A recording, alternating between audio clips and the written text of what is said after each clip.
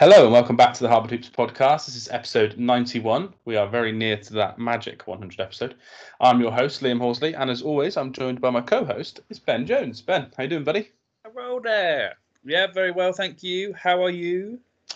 Yes, all good, thanks, mate. All good. Enjoying the lovely British rainy weather this morning on a dog walk, which is fun. Yeah, what a contrast. Yesterday was quite nice, and this morning it's gone a bit off. Yeah, we have a lot of weather-based sidetracks at the start of the pod. I enjoy it. It makes us sound 20 years older than we actually are, so that's good. But we are now very much into the dull, dark part of summer, so we thought, and then about 2 days ago, we got hit by 4 bits of news, so we've got some good NBA stuff to talk about. So plans for the pod, we'll go through the news, like I just said, talk about some contracts, talk about a couple of weird little trades, which are quite fun. Then we're going to just quickly go through the NBA schedule release for the opening week and the Christmas Day games, and we're going to try and rate them out of 5. And then finally, we're going to leave with our top 10 players in the NBA. And that was very hard to do. So I think my list is going to be terrible and probably mocked by many. So that's good. Good start. But let's kick it off with the news then. We'll start with the typical thing that happened. We recorded our last podcast, put it out, and then an hour later, Kawhi Leonard signed a 4-year deal with the Clippers. So it's a 4-year, $176 million deal. Rather than signing the more financially beneficial one of the 1+1 and then doing a max deal next year, he decided to just do the 4-year deal. For me, that does say he's a little bit worried about that knee, but we'll see how that works out. What are your opinions on this? I guess no real shock?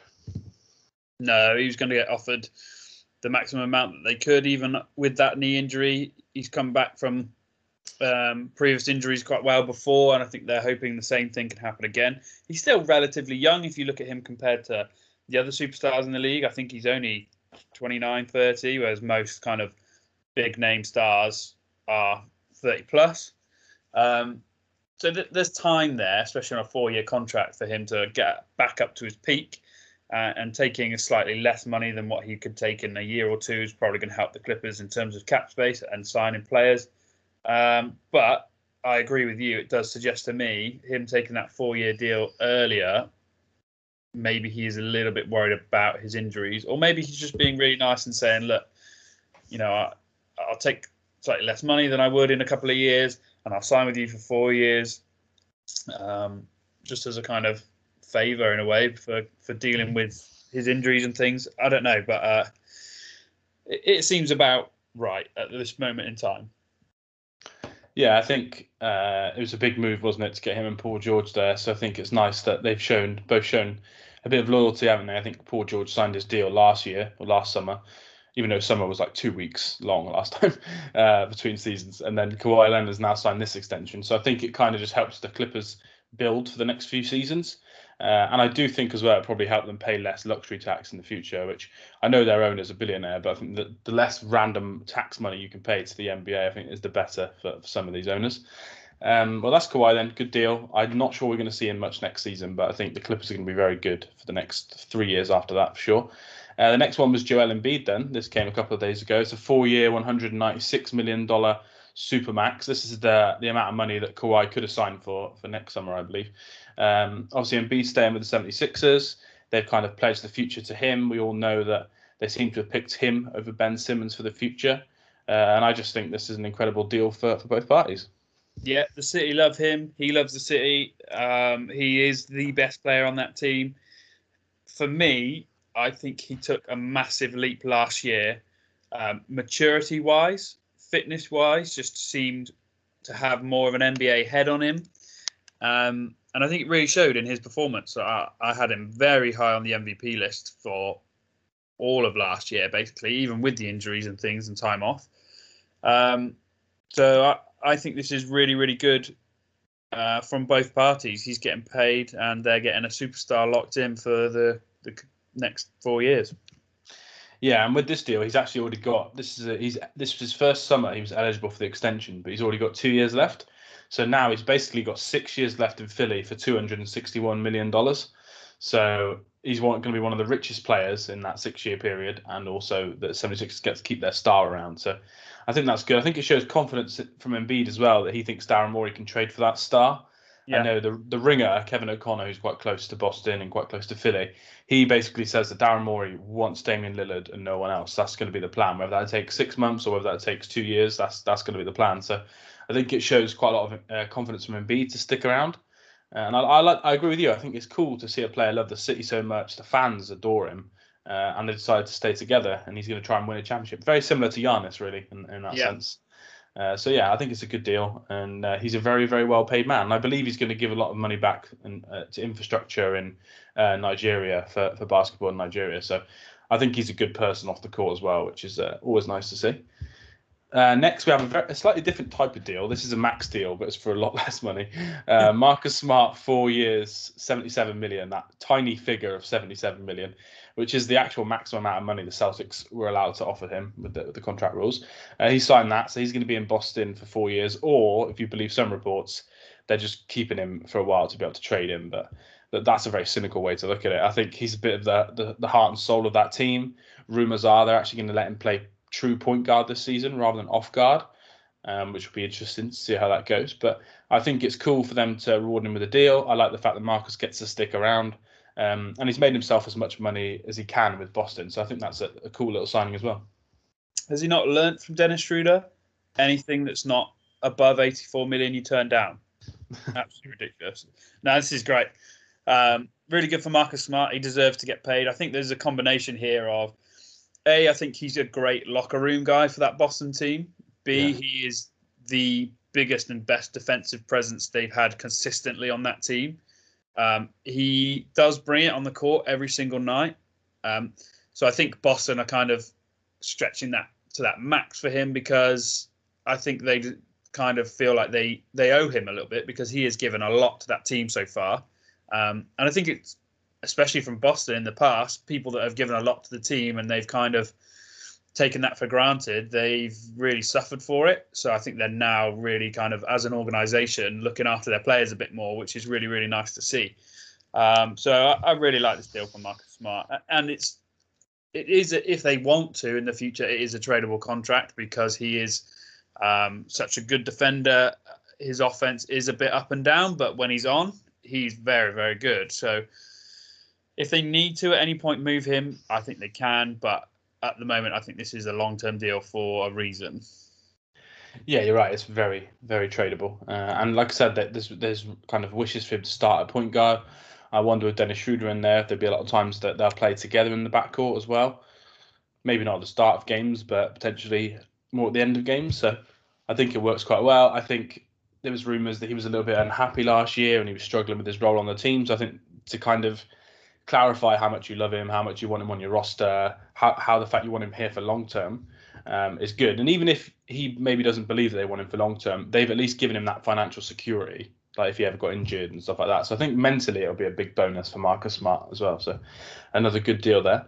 And then next we have two trades that kind of interlink. So the first trade was the Clippers traded Patrick Beverley, Rajon Rondo, and Arturo to the Grizzlies for Eric Bledsoe. Let's just talk about this from the Clippers side, because there's going to be a second trade we'll talk about in a minute to do with one of those players. But for the Clippers, Bledsoe probably a little bit better than Beverley, to be honest. Obviously, good defensive player still. Bit more of a better leader, potentially. Not going to do those stupid antics and try and injure someone like Patrick Beverley would. So do you think this is a significant upgrade for the Clippers? Yeah, I like it for the Clippers. I think they're obviously showing the commitment to Bledsoe here and wanting someone like him on their roster. I think Beverley's kind of his tenure at the team is kind of worn out. I think they've kind of got a bit fed up with all his antics, and he doesn't actually bring enough on the court, I think, to warrant having that kind of person around. And I think Bledsoe is a good enough point guard for them, in terms of he's not bad defensively, he's not bad offensively, he's kind of middle of the road in both. Whereas past point guards they've had on the Clippers team have either been one or the other. So this is kind of a good middle of the road, and I feel like he would fit in well with like the Batums and the Paul George and the Kawhi Leonard when they're all back together. I think this is a unit that could work really, really well together. So I like Bledsoe going to the Clippers. I think overall as well, I did hear somewhere that it's going to work out a bit cheaper for them long term as well, having Bledsoe rather than these other players that they've moved on. So I think it saves them 20 million in tax this year, and then next year Bledsoe's only got $5 million guaranteed on his contract, so he can either get cut for less money or they can renegotiate that for less. So yeah, you're right, it's financially quite good for the Clippers as well. Yeah, so I like this from the Clipper standpoint. I think they've done really, really good job there. Yeah, I'm not really a Bledsoe fan, to be honest, but I'm probably less of a fan of Beverley and Rondo. So I think it is an improvement for them. I like the fact for them he's got 2 years, because I don't think they're going to be that good this year. Maybe their aim will be to get in the playoffs and then hope Kawhi's fit for the first round. That would be their full plan for the whole season, but I'm not sure that would be possible in a loaded West. But at least in year 2 then, when Kawhi's back, you're going to have Kawhi, Paul George, Reggie Jackson re-signed, Batum's there for 2 years, and then Bledsoe will be there for 2 years. So you've got a real kind of veteran core, haven't you? So I think it does make sense. It does make sense for them. In terms of the Grizzlies, they've still got Rajon Rondo and Arturo on the roster for now. Arturo is probably going to get cut if you listen to all the rumors, because they've got too many men on the roster. Rondo, there's been no kind of rumors yet, but we'll see what happens. But Patrick Beverley, who did tweet out grit and grind, funny enough, straight after the trade, he has been traded by the Grizzlies already. He's been traded to the Minnesota Timberwolves for Jarrett Culver and Juan Hernan-Gomez. Culver obviously was picked 6 in the draft, kind of hasn't worked out for him. The shot kind of never really landed, but the Grizzlies, a young team with a young future, kind of take a swing on someone and let, I guess, Minnesota take in Patrick Beverley to try and be a bit of a veteran presence. So what are your thoughts on the second part of this trade? Any team that's getting rid of Patrick Beverley for me is won the trade. So the Grizz has done well here, like you said, getting back a similar age kind of timelined piece in Culver. And Hernan-Gomez is he's a good NBA player. He's absolutely fine. I'm sure they can slot him in somewhere on this roster if they want to keep hold of him, or is another great piece to then kind of move on to make some more deals going forward. In terms of Beverley going to the Timberwolves, I have no idea how that's going to pan out with the players they've got on that roster. Yeah, same. I mean, hopefully he merges well with them and becomes a bit of a dog for them, but there's also that option where it could go south and Jimmy Butlers it and falls out with all of them. So you never know. We'll wait and see on that one. Yeah, it's an expiring deal, so it'd be hilarious if he got moved again at some point just because of that expiring. But him and D'Lo, I'm not sure. I think Karl-Anthony Towns gets a bad rap, but I think him and D'Lo, they're not going to be the best of friends.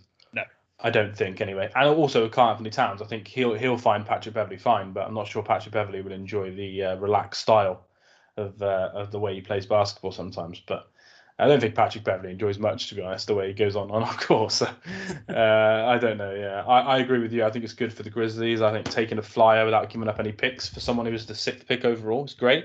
And if it doesn't work out, then all you've done is lost Patrick Beverley in a sense. And I know they did other trades to get this point, didn't they, where they lost your man Valanciunas. But I think overall it's a good deal for them.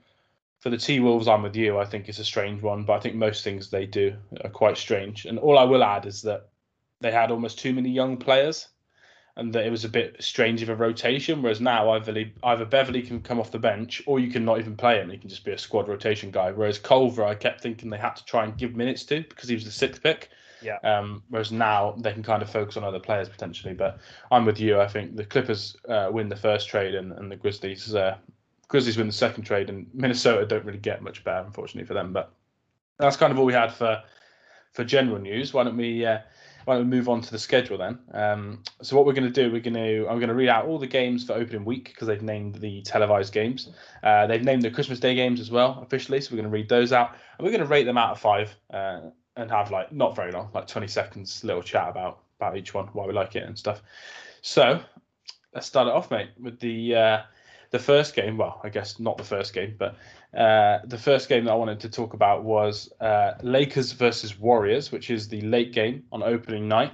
What out of 5 to give this game? Well, it's a 5. LeBron versus Steph Curry. It's the the marquee matchup in the NBA. It's the two big names that went at each other in finals after finals after finals. They had a really good matchup in that play-in game. Is it going to be the return of Klay? Possibly not, but that's exciting in itself.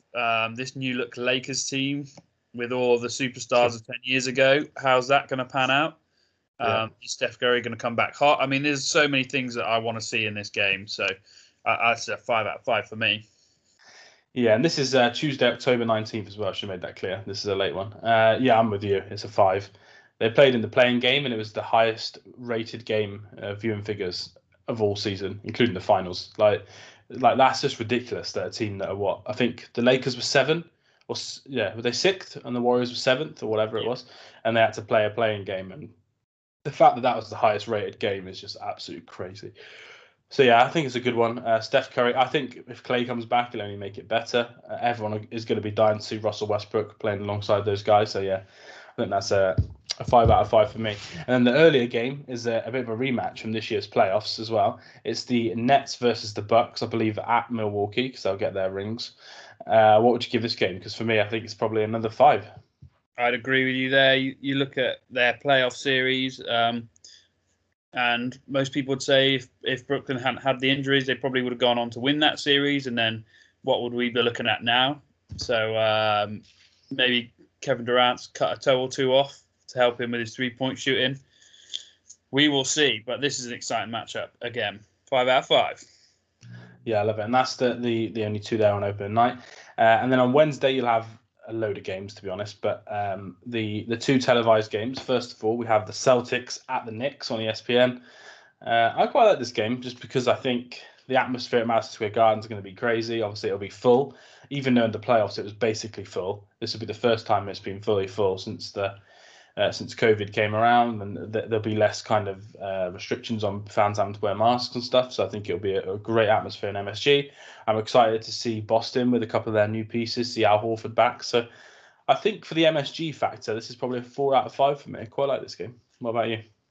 Yeah, I'm going to go 3 out of 5. I think this is obviously a battle of the kind of old rivalries in Boston and New York. New York are a team on the rise currently. Boston are a team trying to find themselves. I think the history of it and the opposing fans make this a better matchup than it potentially is going to be on the court. So that's why I'm not as high on it. Yeah, that makes sense. Julius Randle didn't do a lot in the playoffs to keep everyone enthused. Nerlens Noel got his big contract, so he might go out and get 10 points, 10 rebounds. What a day. But we'll see. The late game that night then, maybe a bit of a better game, is the Nuggets at the Suns. Obviously, Jamal Murray maybe not involved with that injury, but a lot of stars on show here. So what would you grade this game out of 5? Yeah, I do like this game, actually. I'm going to go 4 out of 5. It's not like the 2 biggest teams in the NBA going at each other, but it's 2 very, very talented teams. Obviously, Jokic on the Nuggets side, can he continue what he was doing in this previous season? Suns coming off the back of that finals loss, are they going to kick on, or are they going to sort of start slowly this year? I'm really interested to see how everybody comes back in this offseason, especially Jokic, because a lot of the time he can come back a bit doughy and play himself into fitness. So this first game will be a real test for him. Yeah, I'm probably going to go 3 out of 5. I don't know. I'm just not into the Suns. It's weird. I think I'm over-sunned after all the hype they had last season a little bit. And I'm going to miss Jamal Murray. But I think the Nuggets are going to be better. So I might go 3 out of 5. And probably because it's so late and I won't be able to get to watch it live, it's probably a factor why I'm a bit biased against that one. Next then, speaking of players that can come back slightly doughy, Thursday, 7:30 tip-off American time, so 12:30 hours, we're going to have the Mavs at the Hawks. I find it funny that the NBA is still trying to get this Trae Young versus Luka rivalry going when they don't even play in the same conference, so they hardly ever play each other, but they keep trying to get it going. I think these 2 players against each other is fun, but I am getting a bit tired of them trying to make it like Trae versus Luka when they're actually pretty good friends as well. It's a bit of a strange one. The league keeps trying to do it just because they were traded for each other. So I'll probably go 4 out of 5. I love the fact Dallas' first game on TV is going to be early. That's a very beneficial thing for me. But I'll probably go 4 out of 5. Maybe 2 of the best future stars in the NBA, which is nice. But what about you? Yeah, I think I'm on the same wavelength as you there. I think it's going to be an entertaining matchup for sure. 100% future all-stars potentially.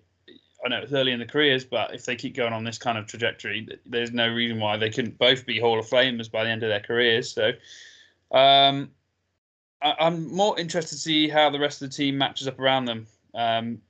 Obviously, Luka didn't have too much help going into the playoff last year.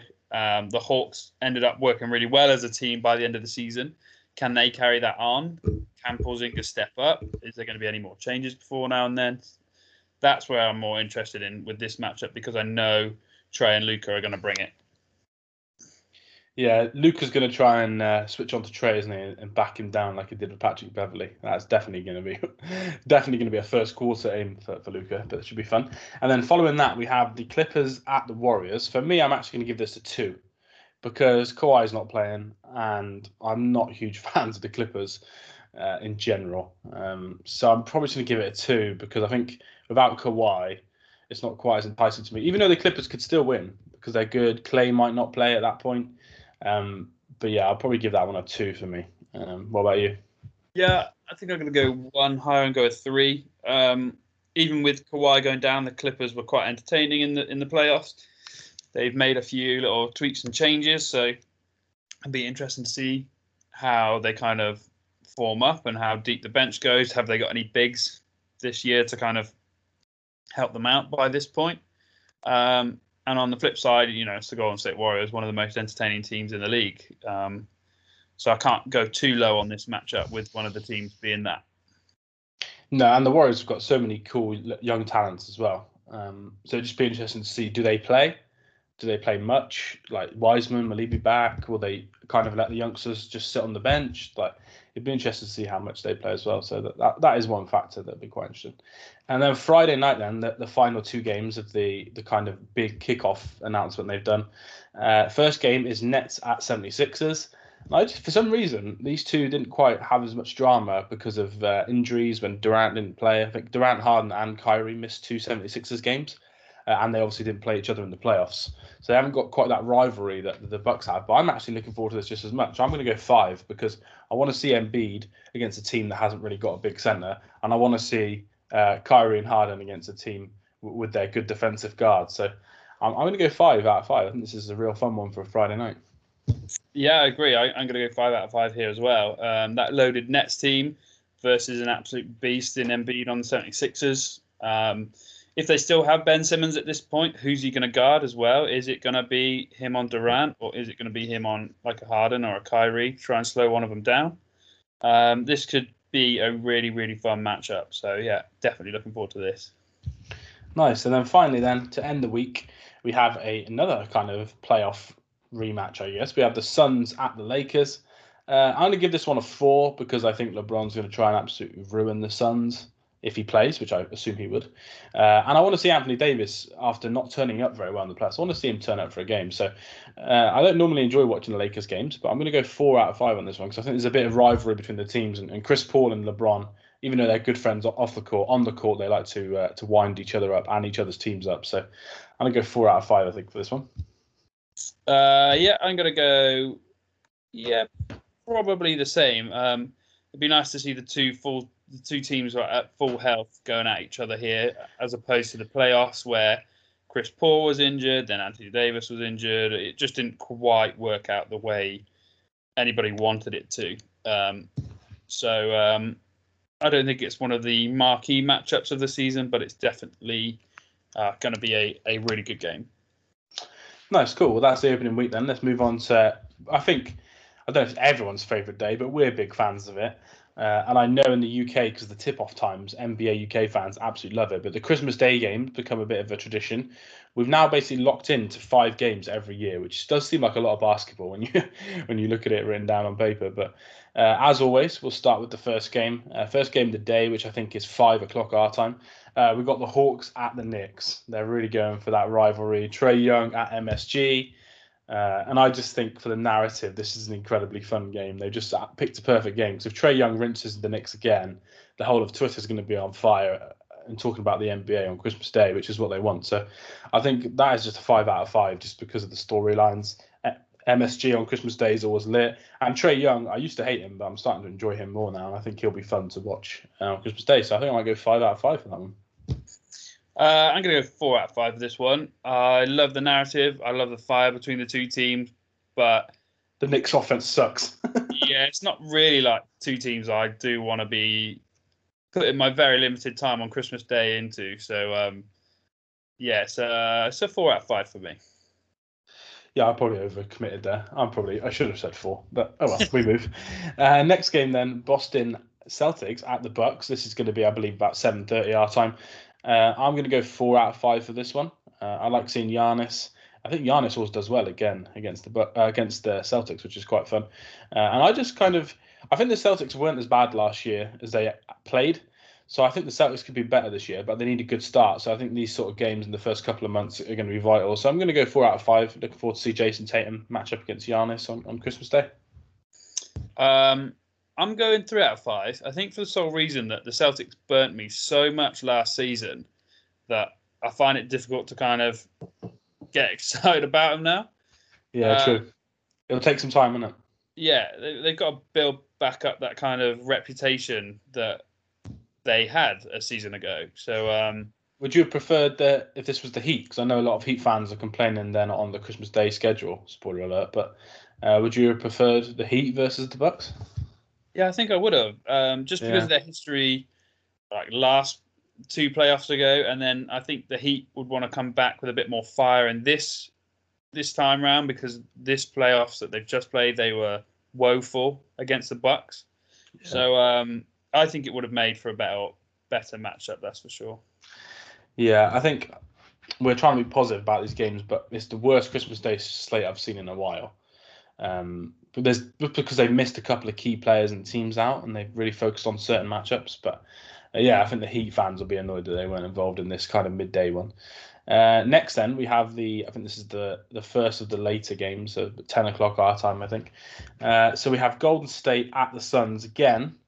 I'm not quite on that Suns hype as much, and I think they could have done a better job with the schedule here. So I'm going to go 3 out of 5 for me on this one. Yeah, I don't really understand this matchup. It's like they picked 2 bigger named teams at this current point in time and just mashed them together. I actually think the Mavs versus Warriors would have been fun because they could have done Curry versus Luka, which has not really happened that many times because of injuries. They've only played against each other once. Yeah, I think maybe what I would have done is shuffled here and gone Brooklyn versus Golden State. That kind of, I know they're all friends again, but Durant coming back to Golden State with his new super team, the kind of big threes going against each other, and shuffled the Mavericks up to play the Lakers because Luka and LeBron always have a really, really good back and forth. Yeah, they're friends as well, aren't they? And they always have a laugh. Yeah, and true. Christmas Day, that's the kind of thing you want. You want a good game, but you also want to see the players out there enjoying themselves. But that's not happening. So we're at Golden State, Phoenix Suns. I mean, it's a 4 out of 5. It's 2 good teams. It's going to be a good game, but it's not like the kind of game with a backstory that you usually get on a Christmas Day. Yeah, true. Then we're on to the 2 later games then. The first one is just obvious. The Nets at the Lakers, super team versus super team, basically a kind of preview to what they would hope the finals would be. This is going to be quite late, I think, our time, maybe 1 a.m., I think, our time. This, for me, is, I think the Hawks-Knicks is obvious because they always put the Knicks on because they get the best viewing figures because they're the biggest, basically the most supported team outside the Lakers. But this, for me, this matchup was the most obvious they were going to put on there. It's just an incredible one, isn't it, to draw everyone in. You put it quite late in the day as well to try and encourage people to watch the game before. So I think this is a great one. So it's 5 out of 5 Nets versus Lakers, I think. Yeah, 5 out of 5 for me as well. Durant and LeBron on Christmas Day, isn't it? Westbrook and Harden, and then AD and Kyrie. It's just like perfect. It's some big names going against each other. Yeah, this is probably the best game on Christmas Day. Yeah, and we're gonna have Melo hitting the game winner in the corner just for the bants. So there we go. It would have been funny if they did a Lakers Knicks, Melo to go back to MSG, but another time. And then last of all, then the Mavs at the Jazz. I give it a 3 out of 5. There's no rivalry really between these teams, although Luka does embarrass Gobert every time he plays him in the paint. But yeah, it's not really. It's similar to the Warriors Suns one where they've just picked two teams that are good. They pick the Jazz because they don't want to disrespect them all the time, and they pick the Mavs just because obviously Luka. That'll be the same forever. But I think I saw a good piece online that the perfect game would have been the Mavs Nuggets, right? Where you have Jokic versus Luka, two Europeans, two stars, they're friends. They both play similarly. They play in a fun way, don't they, with crazy passes all over the court. Yeah. And I think long term, I hope the Mavs obviously are as good as the Jazz, but I think the Mavs and Nuggets are a bit more. They're going to be battling out for seeding, whereas the Jazz might win more games. So I think there could have been a bit more rivalry installed with Mavs versus Nuggets. So I've given this one 3 out of 5 because it'll still be a good game. I love watching Luka, so I'll watch it anyway. But yeah, not the best kind of storyline for me. Yeah, I'm with you on that. It's two very, very good teams going at each other. Again, Golden State, Phoenix kind of vibes here. It's just what two marquee teams have we got left? Shall we put them against each other? It could be a really good game, so I'll go 4 out of 5. But yeah, no real like history or story behind it, so can't give it that 5. No, I'm sat here thinking now as well, and I do wonder if you could have gone something like the Hawks versus the Bucks in like a rematch, for the playoffs if you wanted Trae Young, and then you could have gone the Mavs versus the Knicks because obviously Luka used to support the Knicks as a child. MSG is incredible, and Porzingis going back to MSG on Christmas Day would have been fire. So I think they missed a couple of tricks with some of those games, but I'm sure we're going to all watch as many of them as we can over here in the UK. It's a fun day with the early kickoffs, and this year the NFL, which Ben's not a fan of the NFL, but I am. The NFL basically has 3 games this year, so they're going up against the NBA, and I think that's part of the reason why they've tried to shoehorn some of these bigger teams in, just because they want viewing figures not to get destroyed completely. But yeah, so some weird matchups, but some good ones for sure. I'm sure the whole world will be tuning in to Durant versus LeBron. Right, cool. That's our schedule news then. So the last topic then, this is going to be our last topic before we have a little bit of a break as well. So we wanted to kind of go out on a bit of a high. So we've decided to go our top 10 players in the NBA. We might have done it differently because I have done the top 10 and I've included someone who is injured. I guess won't play much next season, but is still a top 10 player for me. So we'll see how that goes. There's no point starting at 1 because that's boring. Let's start at 10. And I'll let you go first on number 10, mate. We'll go back and forth. So if you go first on your number 10, who is that? My list is ever changing and ever evolving. So's mine, yeah. But I've done the kind of opposite to you here. I've taken out people with injuries. I've got a couple that I want to talk about at the end that are kind of honourable mentions, little caveats, things like that. So we'll get to that eventually. But in at 10... Wait, before we start, actually, how many of these are the same prediction? How many are we going to have the same number? It's usually, I feel like it's usually about half. So I'll go with 5 out of 10. We will match. Actually, no, I think it's going to be less. So I think I've got 1 or 2. Well, maybe 1 or 2 little cover. We'll go 4 matched. I'm going to go. We are rivals on this one. I think we're going to be very different. So I'm going to go 2 out of 10. But we'll see. Okay. Number 10, let's go. At 10, people are going to say I've put him too low for players that I might have ahead of him. But in my opinion, I think number 10 on the list is Damian Lillard. Dame time himself. Yes. He can hit the big shots. He is an incredible player. He is a fantastic point guard. But I believe there are players out there that are better than him and contribute in more areas than him in terms of he is awful defensively. His passing is good. His scoring is obviously incredible. But that aside, I feel like there's players that contribute more than him on other areas of the court. Yeah, and let's not forget, top 10 player in the world, still bloody good. Oh my God, it's incredible, yeah. Yeah, nice. So you think then more people would have him between 3 and 7, somewhere like that, potentially?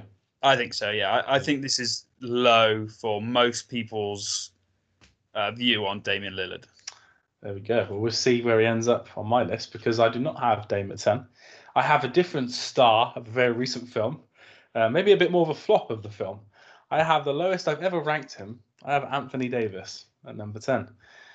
You'll see a little bit of a trend in a second when I go on to number 9 and number 8. But I think personally that I couldn't really shake almost how average he was last year for him. I know his average is still incredible for most players, but he didn't really seem to play that well last year. And I'm getting tired of these playoffs where he has one good game, then one bad game. Like, you're not going to find another player on this list that has a bad, well, maybe one, that has a bad playoff game. Yeah, definitely one, actually. That has a bad playoff game almost every other time. Do you know what I mean? Like, it just seems... Yeah. I don't enjoy it. How many times on the podcast did we say last year, we were confident about a Lakers game. After the Lakers game, they lost.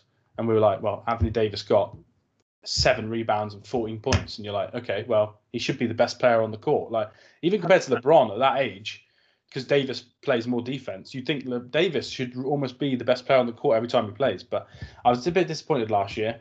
And I think there's a couple of players above him now. So it's literally the lowest I've ever ranked him in our list that we've done. Even before we had a pod and we used to text these lists to each other. Yeah. This is the lowest I've had him. So I've gone Davis at 10. That leads on. Yeah. That leads on to my 9 then. I've got another big, and this is kind of why Davis is 10. I went with Joel Embiid at 9. Incredible offensive player, incredible defensive player. Completely agree with what you said earlier, that he's kind of sorted himself out a little bit mentally. He's just a bit more focused on the game. He was definitely fitter last year. I think it was the lowest weight they said he'd come into camp at as well. So he'd done some work in the off season. He still got injured last year, but not as much at all. And he played through injuries because of other parts of his body were stronger and because he adapted his game to play through those. So he was second in MVP voting last year. And I struggled to not have him actually a bit lower down. 7 to 9, I was changing around quite a bit. But I've gone Embiid at 9, and I think he's an incredible player, incredible on both ends. But maybe, obviously, he's not going to create much for other people, which other players above him will do. But, I went for Embiid at number 9. Nice. 2 great picks there. I agree with you with Davis.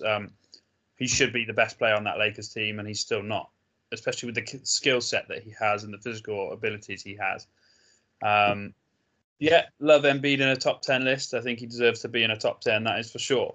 This player, however, I feel a lot of people will give me some stick on, but oh no, I think he gets looked over so much in the NBA, and is one of the most talented players that we have, and that is Bradley Beal. Oh, big. Yeah, I love Bradley Beal. I think he's obviously an incredible scorer, coming second in the scoring title last year, but he works hard defensively as well and can give you some rebounds and assists. He's not too bad on the steals either. So I just think he's really overlooked being on that Wizards team because they are dog awful and have always been pretty bad since he's been there. So I want to see him on a good team. That's what I want from Bradley Beal this season. I want him to get traded. I want him to go somewhere good. I want him to really push the boundaries and be a consistent all-star. And I just don't think he gets the credit that he's due. Yeah, he's always been up there the last 2 seasons as well, and the scoring title as well. So definitely an elite scorer. Having him on your list means a couple of players have to miss off, but I think due to your injury comment earlier, I think I know who's gonna miss off. I like that. Do you want to go through to your number 8 then? Yeah, another reason I've got him at 9 is one of the nicknames listed for him on basketballreference.com is Big Panda. Anyone with a big nickname, we love here. So what's Andre Drummond's nickname again? Big Penguin. Big Penguin, yeah. Big so we've got Panda. Big Panda, Big Penguin. Yeah, that's beautiful. I might get a Wizards jersey with Big Penguin on. No, Big Panther, not Big Penguin. Get Beal to the 76ers, get Penguin and Panda on the same team. Beautiful. Sounds like a plan. That was a good 2K team anyway. Absolutely. So my 8, again, probably a bit lower on my list than on some people's list, but it's James Harden. James Harden is an incredible player, probably the best left-handed player ever to play in the NBA. His shooting is incredible, but his passing is also so good. He knows how to get teammates involved. He's really unselfish. But again, he only defends when he feels like he wants to. I don't think he's been looking after himself the past couple of seasons, and I think that's showing now in the amount of injuries he's picking up. And I just don't really like the style of play or watching him very often. So there's a bit of personal bias in there as to why he is at this point on my list, but that's me being honest. I think he definitely deserves to be in the top 10. He is an incredible player. However, I just don't enjoy him. Yeah, well, these lists they are just that, aren't they? They are individual. By the way, I was quite shocked at the best left-handed player in history, so I did a quick Google. I found the list that has RJ Barrett as the 40th best left-handed player of all time, which I think it's a strange list. I would give that. But yeah, you might be right. He literally might be the greatest left-handed player of all time. I'm putting it out there. I'm claiming it. James Harden is the best left-handed player of all time. I know they've got Willis Reed. I think he was left-handed, and David Robinson from the Spurs. But yeah, you're probably up there. Him and David Robinson are probably neck and neck for that. But I like that. I won't talk about Harden too much at the moment because he is not my number 8. So we're 0 for matching so far. My number 8 then. This is the theme that I was talking about.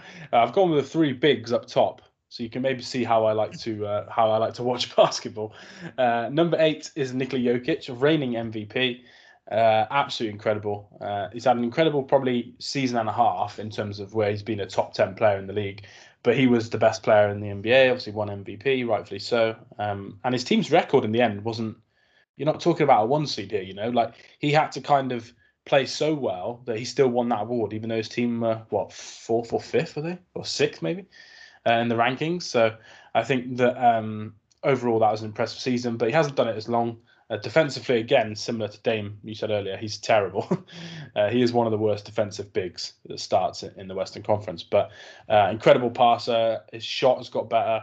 He can make crazy shots. He's good at the free throw line. He's obviously amazing around the rim.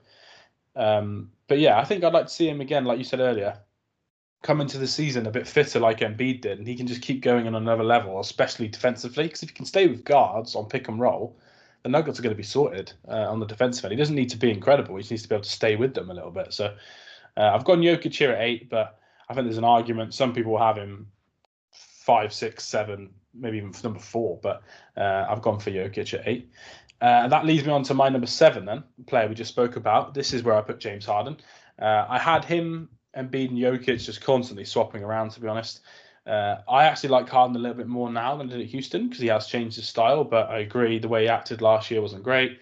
His weight has been a bit of not an issue because he's still going to score 30 points, but visually his weight has seemed an issue for about a year and a half now, and I do wonder if other things have crept into his game, and now hopefully he can focus on himself and staying healthy with those hamstrings, which again, that's not going to help, like with the weight issues he had last year. And then having hamstring issues, I don't think that's necessarily kind of not related. So I'm hoping Harden can be fit coming to the season. He's on a great team. Maybe could win his first title in the next 2 or 3 seasons if he stays. And I just think he's an incredible scorer. He's probably, I don't know, guard-wise, I'm a bit biased about Luka, obviously, but guard-wise, he could be the best scorer since Michael Jordan as a guard. Like, he's just been incredible scoring wise and creating shots for others. I think he's averaged 10 assists like 3 or 4 times in his career now. So yeah, good player. I'm with you. I'm a little bit biased against him. And I could see why people would have him higher or lower on this list, to be honest. Yeah, I was convinced then you were going to go, I think he's probably the best left-handed player. Yeah. I was going to go, I think he's the second best left-handed player in the world. RJ Barrett. Let's go. So my 7th. A man you've just spoken about in Nikola Jokic. For me, we're quite close then on those 2. Yeah. The biggest jump in seasons prior, he's gone from averaging 18, 20, 19 points to 26.4 points last year, while still doing the 10.8 rebounds and 8.3 assists and a steal per game. His turnovers haven't increased. They've been about 3 for the past 3 seasons. He's just, I think a season or two ago, I think we both said Jokic is an incredible player, but he's not consistently scoring. He's not a big scorer because that wasn't his game. But he has really worked on that and developed that, and it shows. Obviously, got the MVP and is completely deserved.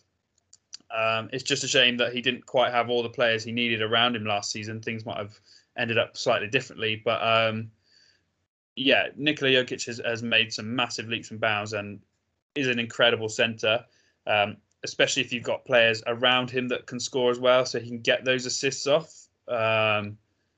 But yeah, he doesn't bring too much defensively, as you said. No, I agree. I think that the leap he made as well was just tremendous, wasn't it? I think if he has another year like that, he'll be shooting up these sort of rankings for sure, won't he? Yeah, easily. But I could honestly see if someone had him at 5, I would not. I would maybe argue with them due to longevity and how the NBA works, but I don't think you could be wrong, to be honest. I think it's just opinion based for sure. Cool. Well, that's you next, isn't it? So yep. Give your number 6, is it? Yeah, 6th on my list. Again, kind of with you. I've got bigs lumped together. I've got Joel Embiid. Nice. I think Joel Embiid as a player, all round, is better than Jokic. However, what Jokic has been bringing to his team, and I think he's had a better team around him the past couple of seasons than Joel has. And I think Joel's attitude has really let him down. Whereas this season, I feel like Joel's attitude was better. His team was more in line in what he needed around him. And I think that really showed, especially in the playoffs. He gets that knee injury. He still commits to the team. He's still scoring. And he's going out there and kind of, it's like he's listened to Shaq and he's gone, right, I'm going to be the biggest, the best center in the league. No one's going to be able to stop me. I'm going to score when I want, how I want. I mean, he's still getting 10 rebounds a game as well. He's almost hitting 3 assists a game, which is great. He's got a steal. He's got a block a game. He gives it to you on every area of the court. And if he can keep this focus and this attitude up, I think, I had him really tipped highly for MVP last year, and I think the injury let him down. Otherwise, for me, he kind of had it in the bag, but that's just the way it goes. Yeah, because he got that first injury, didn't he, for a period of time, and then he got that second injury, obviously, playoffs. But yeah, no, I agree. I think more people, earlier when you said about Dame should be lower on the list and stuff, I think more people would be annoyed at me having him be 9 than that, because I think most people will have him about where you've got him here. But yeah, maybe I'm just a little bit lower. I agree with you. I think he actually was leading. I think he was leading in the bookmakers odds as well for MVP all the way through until that injury. Obviously, the 76ers probably would have had an even better record if he played more. So maybe the best record in obviously the Eastern Conference, which would have beaten the Nuggets in the West as well. So he probably would have won that award. I think you're right. But yeah, hell of a scorer. And like I said all about him earlier, and I just think he's primed to be a top 10 player for a long time. I don't think he's ever scored less than 20 points on average either in a season, which is very impressive for him when he was a rookie as well. So great player for sure. My number 6 then, this is obviously where we've just gone slightly different with the rules. Kawhi Leonard I put here. I think he fits perfectly in here. I used to think he was a bit higher, but my thing with Kawhi is due to the injuries with the quad, like basically it's known, isn't it? He's got this chronic quad injury that's just always going to be there now, and that's why he sits out games and plays less minutes. But against the Mavs, 2 games where they are literally the best performances in the playoffs in terms of a two-way. That's just what he is. He went back to Raptors days where he was getting 40 points on like 16 out of 18 shooting, and then he was locking up Porzingis, Luka, whoever on the other end as well.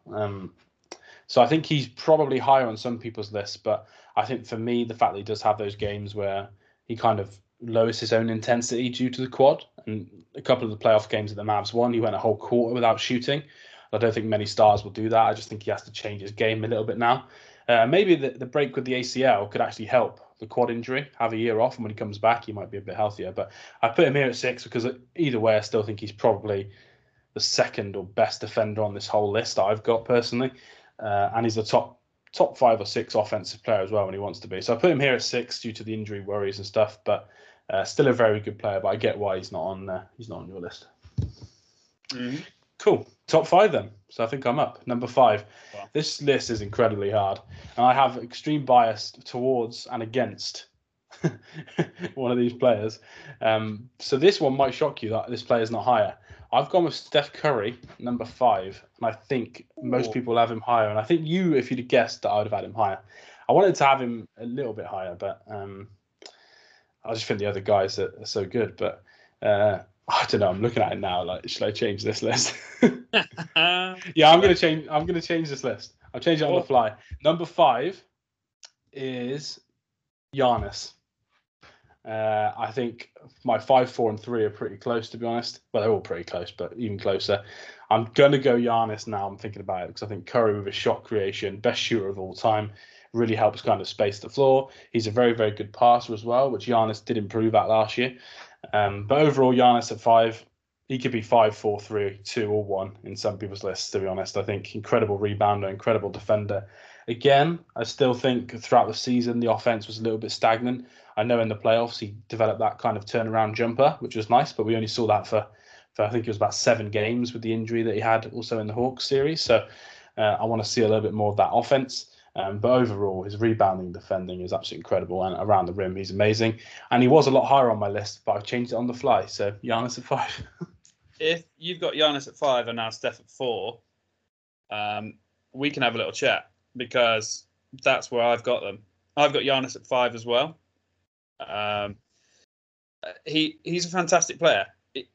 Like you said, I think at this point, you could have this top 5 in any order, and you could probably sway us into believing that order because these guys are all on a par with each other. He is almost unstoppable when he gets going. He seems to be able to score at will. I think he's better playing more of the power forward than the small forward he's tried to play in previous years. I think it suits him better. I think it's a better role for him. And I think that's it. I think he has defined his role for himself, and I think his coaches and his team have as well.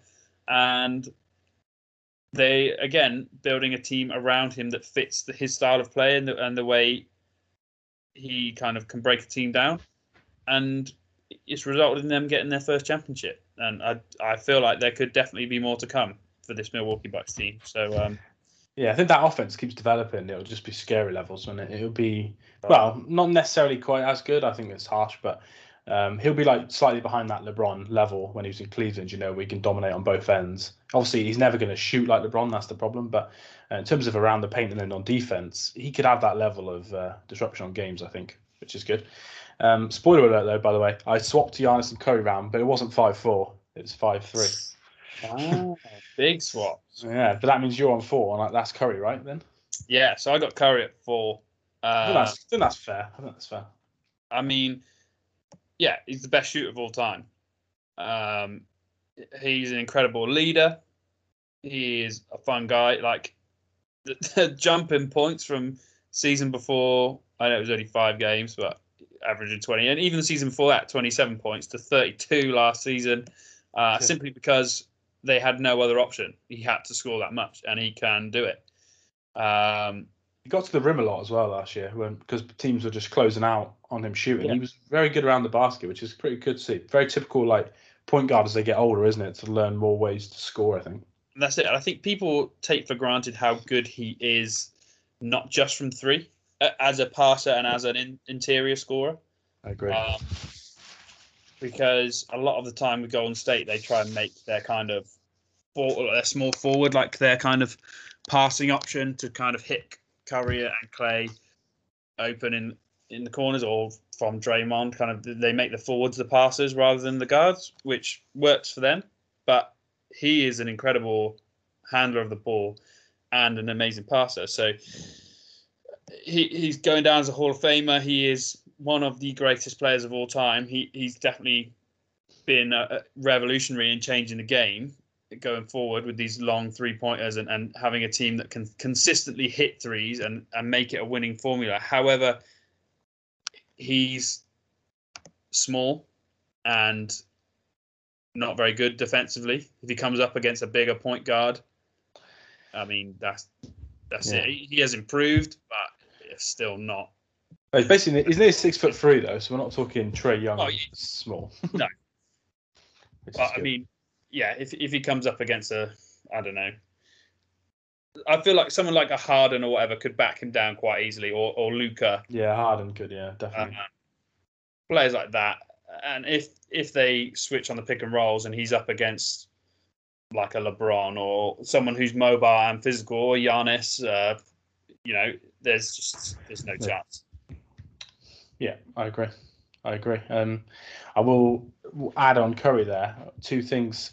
I think there's two things he could improve, which sounds crazy, that he would probably be number one on this list, which is nuts. I think he fouls on defense when he's in a bad position too often, when sometimes you're better off just letting them score or playing your good defense. And if they score over you, they've scored over you, but he can foul.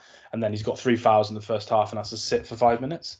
But the worst thing is he has quite a few sloppy turnovers in games. That we saw that in the playoffs. The 2 games they lost against the Grizz, and they lost the Lakers, didn't they? Lakers and then Grizz. I think he had like 9.5 turnovers, and that's what kind of numbers you see a little bit from like Luka, who's 22, whereas Curry's 32.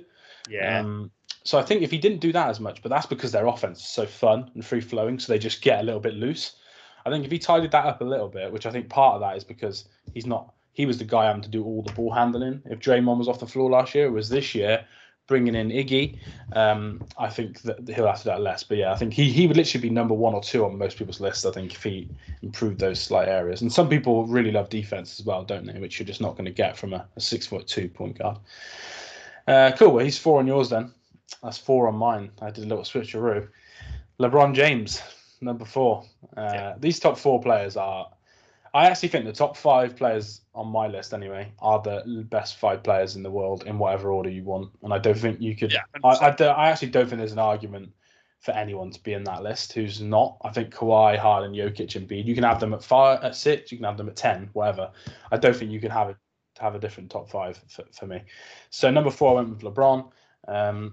Injuries a little bit last couple of seasons. Biased because I don't like him that much. And basically, it's because the 3 people above him had better season and a half, really, to be honest. I think out of them, LeBron's probably he's probably the 3rd best on defense, which you'd never say 5 years ago. But the defense is what's really slowed down as he tries to kind of extend his career. On the offensive end, obviously the Lakers weren't great, and he did look a little bit disinterested in those blowouts against the Suns when AD wasn't on the floor and they were down 20 in the first half. Those couple of times, I think it was just a bit of a tough season for him, but I think he'll come back and he'll be right up there for the MVP. I think all these guys are going to be right up there. And to be the 4th best player in the world and probably the 2nd best player of all time, in my opinion, or best player in some people's opinions, I don't think that's a bad thing. So I just went with LeBron here at 4. Yeah, especially at 36 going on 37. I mean, how many players in history at that age have been, playing to the caliber that he plays? But yeah, no, that's good. Do you want to go on to talk about your next one then, since I've covered him? Yeah, so basically 3 and 4 for me it didn't really matter in the end. When I looked at my list, 4 and 5, I mean, and then I kind of saw where I had Curry, and I'm a bit biased. I love Steph Curry, so I moved Curry up to 3 in the end. I think his shooting is elite. I think his scoring is elite, and I think he's probably the 3rd best scorer in the league and the best shooter in the league. He's terrible compared to LeBron on defense, but I think I agree with you. Actually, people underrate his passing. I think that's actually better than what people think. I think he had an incredible year last year. People kind of saw him as like the 5th, 6th, 7th, 8th best player in the league when they had Durant. But that was because he was letting Durant do those things. He could have wanted to be more ball dominant, but he's a very team-focused kind of player. And I think that now the team is going to be built around him, and he gets Clay next to him shooting-wise. He gets Moses as well from the draft who can shoot. I think his season's only going to get better. So for me, I think the most valuable trait in the league is scoring and shooting, and I think he's probably up there with both those figures. So I've gone with Steph Curry at 3 after a little bit of thought, but I'm kind of glad now, actually, because I think LeBron James is better than Giannis. So I'm glad I had those 2 round that way, because I think LeBron can do more passing and shooting than Giannis can. And he is worse defensively, but he's just as good on the boards as well. So I'm kind of glad that they snuck out that way, but I've gone with Steph at 3. Nice, yeah. My number 3, I'm just going to go through, again, this is one of my favourite parts of looking at these like players and doing these lists and stuff. I'm just going to go through these nicknames here. The Matador, followed by El Matador, Cool Hand, The Don, Wonder Boy, Not even going to try and pronounce that one. Swaggy L, Luca Legend. Swaggy L is just terrible. The Matador is from the Madrid days, which I enjoy. There was one for Embiid as well I wanted to mention, but I forgot to. It's called Dua 180. Apparently, that's one of his nicknames. Oh, right. There we go. Cool. Never heard that in my life. Normally. But number 3, Luka Doncic. He is incredible. He's 21 going on 22. He is averaging last season 27 points a game. His assists are 8 a game. His rebounds are 8 a game. Like, he's flirting with a triple-double in his 3rd season in the NBA. He is a phenomenal talent, and he very quickly, I think, will be the best player in the league and for a very long time. However, at the moment, for me, his turnovers are way too high at 4 a game. And his technical fouls and just chirping at the ref needs to go down a notch. It's a very European thing, I think. It is a very European thing, I think. Yeah, you're right. Manu Ginobili did that a little bit, didn't he? At the start. And I think he needs to really rein it in, because he's going to get himself in a lot of trouble at the wrong time. Like during the playoffs, he'd get easy texts for doing that. And I think if he doesn't rein it in, he's going to get a reputation for himself, and refs are going to call it even earlier and even quicker than they would do normally. But he's the most talented player under 25 in the league for sure, easily, without doubt. I give it 3 seasons at the most before he is the best player in the league. Nice. So, I think Luca and Mavs fans will bite your hand off for that one. I'd be very happy with that. Nice. Does that mean you're back up now with 2 though? Yeah, you are. I think. So I got 2 left. Yeah. What do you want me to do? Do you want me to do my 2, or do you want me to do your 2 first? Go on, you do yours. So whilst we're on the subject of Luca being the best player in the NBA, I have Kevin Durant at number 2. This was crazy for me. These are my 2 favorite players in the world, so I've just gone absolute bias. Just gone bias. I don't really know why. Durant is probably the best player, but who cares? Both players incredible in the season. Both players incredible in the Olympics. But there's a couple of reasons why I put Luca first. But Durant, best scorer in the world. I think, like I said, Curry's the best shooter, and I think Durant is the best all-round scorer. His defense is very underrated. His rebounding is very underrated. He carried that Brooklyn team against the Bucks to one of the best performances I've ever seen in the playoffs. He then went to the Olympics, had one bad game, and then kind of rallied around to not single-handedly. That's when people say he single-handedly won the gold, they're not looking around at the rest of the team. So he helped them win a gold tremendously and scored late on in games. Him and Drew Holiday were amazing in 4th quarters. He's definitely right. I think I've read that in terms of true small forward, because they don't really count LeBron as a small forward, they count as a guard in this sort of discussion because he brings the ball up so much. Durant is probably the best scoring forward of all time, just in the history of the NBA. That's how good he is. He probably would have won the championship if his toe was behind the line, that I know that you mentioned earlier. Yeah. And it's just amazing, actually, to see someone from that Achilles injury in there to come back and be as good as he is. I think it's real positive for the league. We've seen a couple of Achilles injuries in different sports already this summer, so I think it's nice to see a player come back like that. And a little bit of personal bias, even though I love Durant, and he's my 2nd favourite player, just led him to be number 2 instead of number 1. Yeah, I love it. I mean... Can you think of any forwards that are better scoring than him? I honestly don't think of one, because obviously LeBron and Michael Jordan are more, to be honest, they're handling the ball non-stop, so they're more 1s and 2s in terms of that sentence, aren't they? But I can't think of many forwards, maybe apart from Kawhi and maybe Pippen and I don't know, Larry Bird. I agree with you. I think he is the best scoring forward ever. I 100% agree with you. I don't think there's anybody of his size that shoots the 3 ball as well as he does consistently. He's better in the post than people can give him credit for, because he is so long and lengthy. I think he's very good at shooting over people and getting those kind of things. And I think he'd be even better in the post if he had a bit more weight about him, but he's called the Slim Reaper for a reason. Yeah, I've got Durant at 2 here. If I'm honest, I was between him and and Luka and LeBron, I had them moving around all over the shop. How have you got LeBron first after this year? Got to this point. Yeah, I know, right? But I had Luka first, basically, on my list. And then I thought about it, and I was like, he's not ready to be first yet. He's just not ready. But yeah, Durant coming off the back of the Achilles thing is the most impressive thing for me. That is phenomenal, the way he's come back from that. It's just, it's unheard of, it's unseen, and I think the reason I've done this is, for me, this is the last season. I think LeBron will be the best player, or has been the best player. I think injuries really let him down. I think I don't think his team was as good around him last season, which I think is a big thing for him because he does like to get his teammates involved. I agree with you. I think Durant is a better scorer. I just still think up to this point, LeBron is a better all-round player, but I will go on record and say, and I don't think he will be maybe even top 3 at the end of this next season coming up. I think he's really hitting a big decline from now on. Whilst you're on your number 2, technically, though, Durant, do you think his defense is undervalued a little bit? I think it's been a lot better. This is the best defense I've seen from him personally this season. And they needed it as well, didn't they?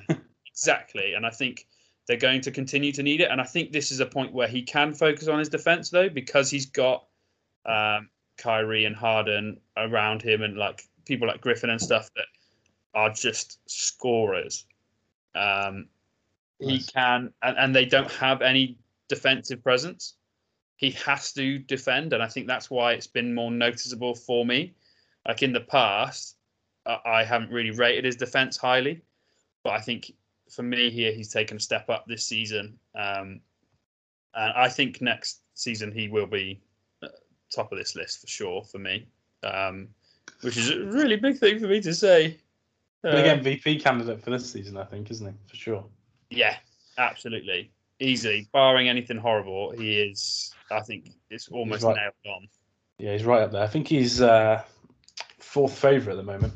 I know Luka's favourite and Curry's 2nd favourite. He's either 3rd or 4th, so it's going to be right up there for that battle. Cool, well, I'll do number 1 then before we end on your number 1. We've run over a bit on time, so I'll be a little bit quicker. I've gone with Luka, number 1. Going to use some of your own words against you. Comments about LeBron. LeBron did not have quite a good team around him. You seen who Luka's passing to? So, I think his team is just... If you actually look at this whole list, he has got the worst team by far, which I find easily. Yeah. Quite amazing. I agree with what you said earlier, like best player under 25 for sure, like incredible. His intelligence is that he is like LeBron from younger, which is quite ironic that I always hate LeBron.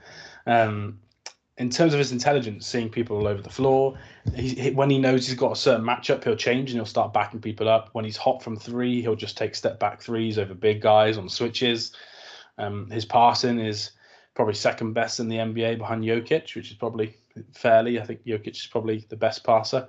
I think Luka's probably right up there. I agree with you on the turnovers, although he only averaged 0.6 turnovers more than LeBron. So, and he's 14 years younger. So I don't mind that too much, to be honest, in an offense where he has to have the ball the whole time he's got it, like LeBron does in LA as well. So I think that if they get another ball handler, hopefully that you'll see that reduce. But I'm a Luka fan, obviously, so I watch every single game. He just took a country, 4 million people, to the 4th best in the world at basketball, and they have no other recognizable names that the average NBA Europe or UK fan would know. And he was just incredible. He tied out a bit with an injury towards the end, but he nearly beat the record for the most amount of points in the Olympics. Obviously, the Clippers, for me, were looking like one of the best teams in the NBA. Like they nearly beat the Suns, or close to the Suns, without Kawhi, and Luka managed to take them basically on his own to 7 games of Kawhi having the best series statistically of Kawhi's life. So I think Luka's up there. I don't have any arguments with having Luka or Durant at number 1. I have arguments with the other guy, so that's biased. But yeah, no, I think if someone had Luka at 3 or 4, I wouldn't really have any arguments. I just think he's an incredible player. I think he's fun to watch as well, and I love his personality. I think he tries hard. And with Slovenia, he was averaging like 2 blocks a game and 2 steals a game, so he can actually play defense. But you just don't want him picking up those fouls in the NBA where they seem to call fouls for everything. Whereas anyone who watched the Olympics knows that it's a bit more it's less strict, isn't it? They let people have a bit more contact. Whereas in the NBA, if you have any contact, it's a foul, and you can't have Luka as your only kind of star player having 3 or 4 fouls every game. So hopefully he improves on that end. But for me, I just think he's a star. And we've said off air before, he's the only player I honestly see who could, he might not, but he could have a career that in 20 years you're like, oh, wow, it's LeBron, then Michael Jordan, then Luka, like all time. That's how good he could be. Obviously, he's nowhere near there. He's not even won a playoff series yet, but he's 22, so we'll see. But a bit of bias, but I went him for number 1. Yeah. So do you want to wrap it up with your number 1? I know you've already spoken a little bit about him, and then we'll finish the episode. Yeah, I won't spend too long on it because, as I said, I think this is the final season. He'll be top 2 even. I think he'll drop quite rapidly, and I think it feeds into what we were saying earlier that Anthony Davis needs to step up on this Lakers team. But I'm keeping LeBron at number 1 for now. I just think he is the most versatile player in the NBA. He's the most adaptable. That's Bruce Brown, isn't it? Most versatile. He wishes. He wishes. Yeah. I mean, yeah, he's listed here for the past 2 seasons as a point guard on Basketball Reference, which is very interesting, considering he's 6'9". He is in that Magic Johnson role at the moment, but you look over the past seasons, he's been shooting guards, small forwards, power forwards, he's guarded centers. He is the most well-rounded player we have ever seen in the NBA. Still, I think, at 36, which is why I've put him here, to be honest. But I don't think that's going to last. I think this is it. I think Durant and, like I said, I had Durant and Luka above him for a little while, and I was switching them around. And right at the last minute, Luka went from 1 to 3, swapped it out. But yeah, nice. I'll leave it there.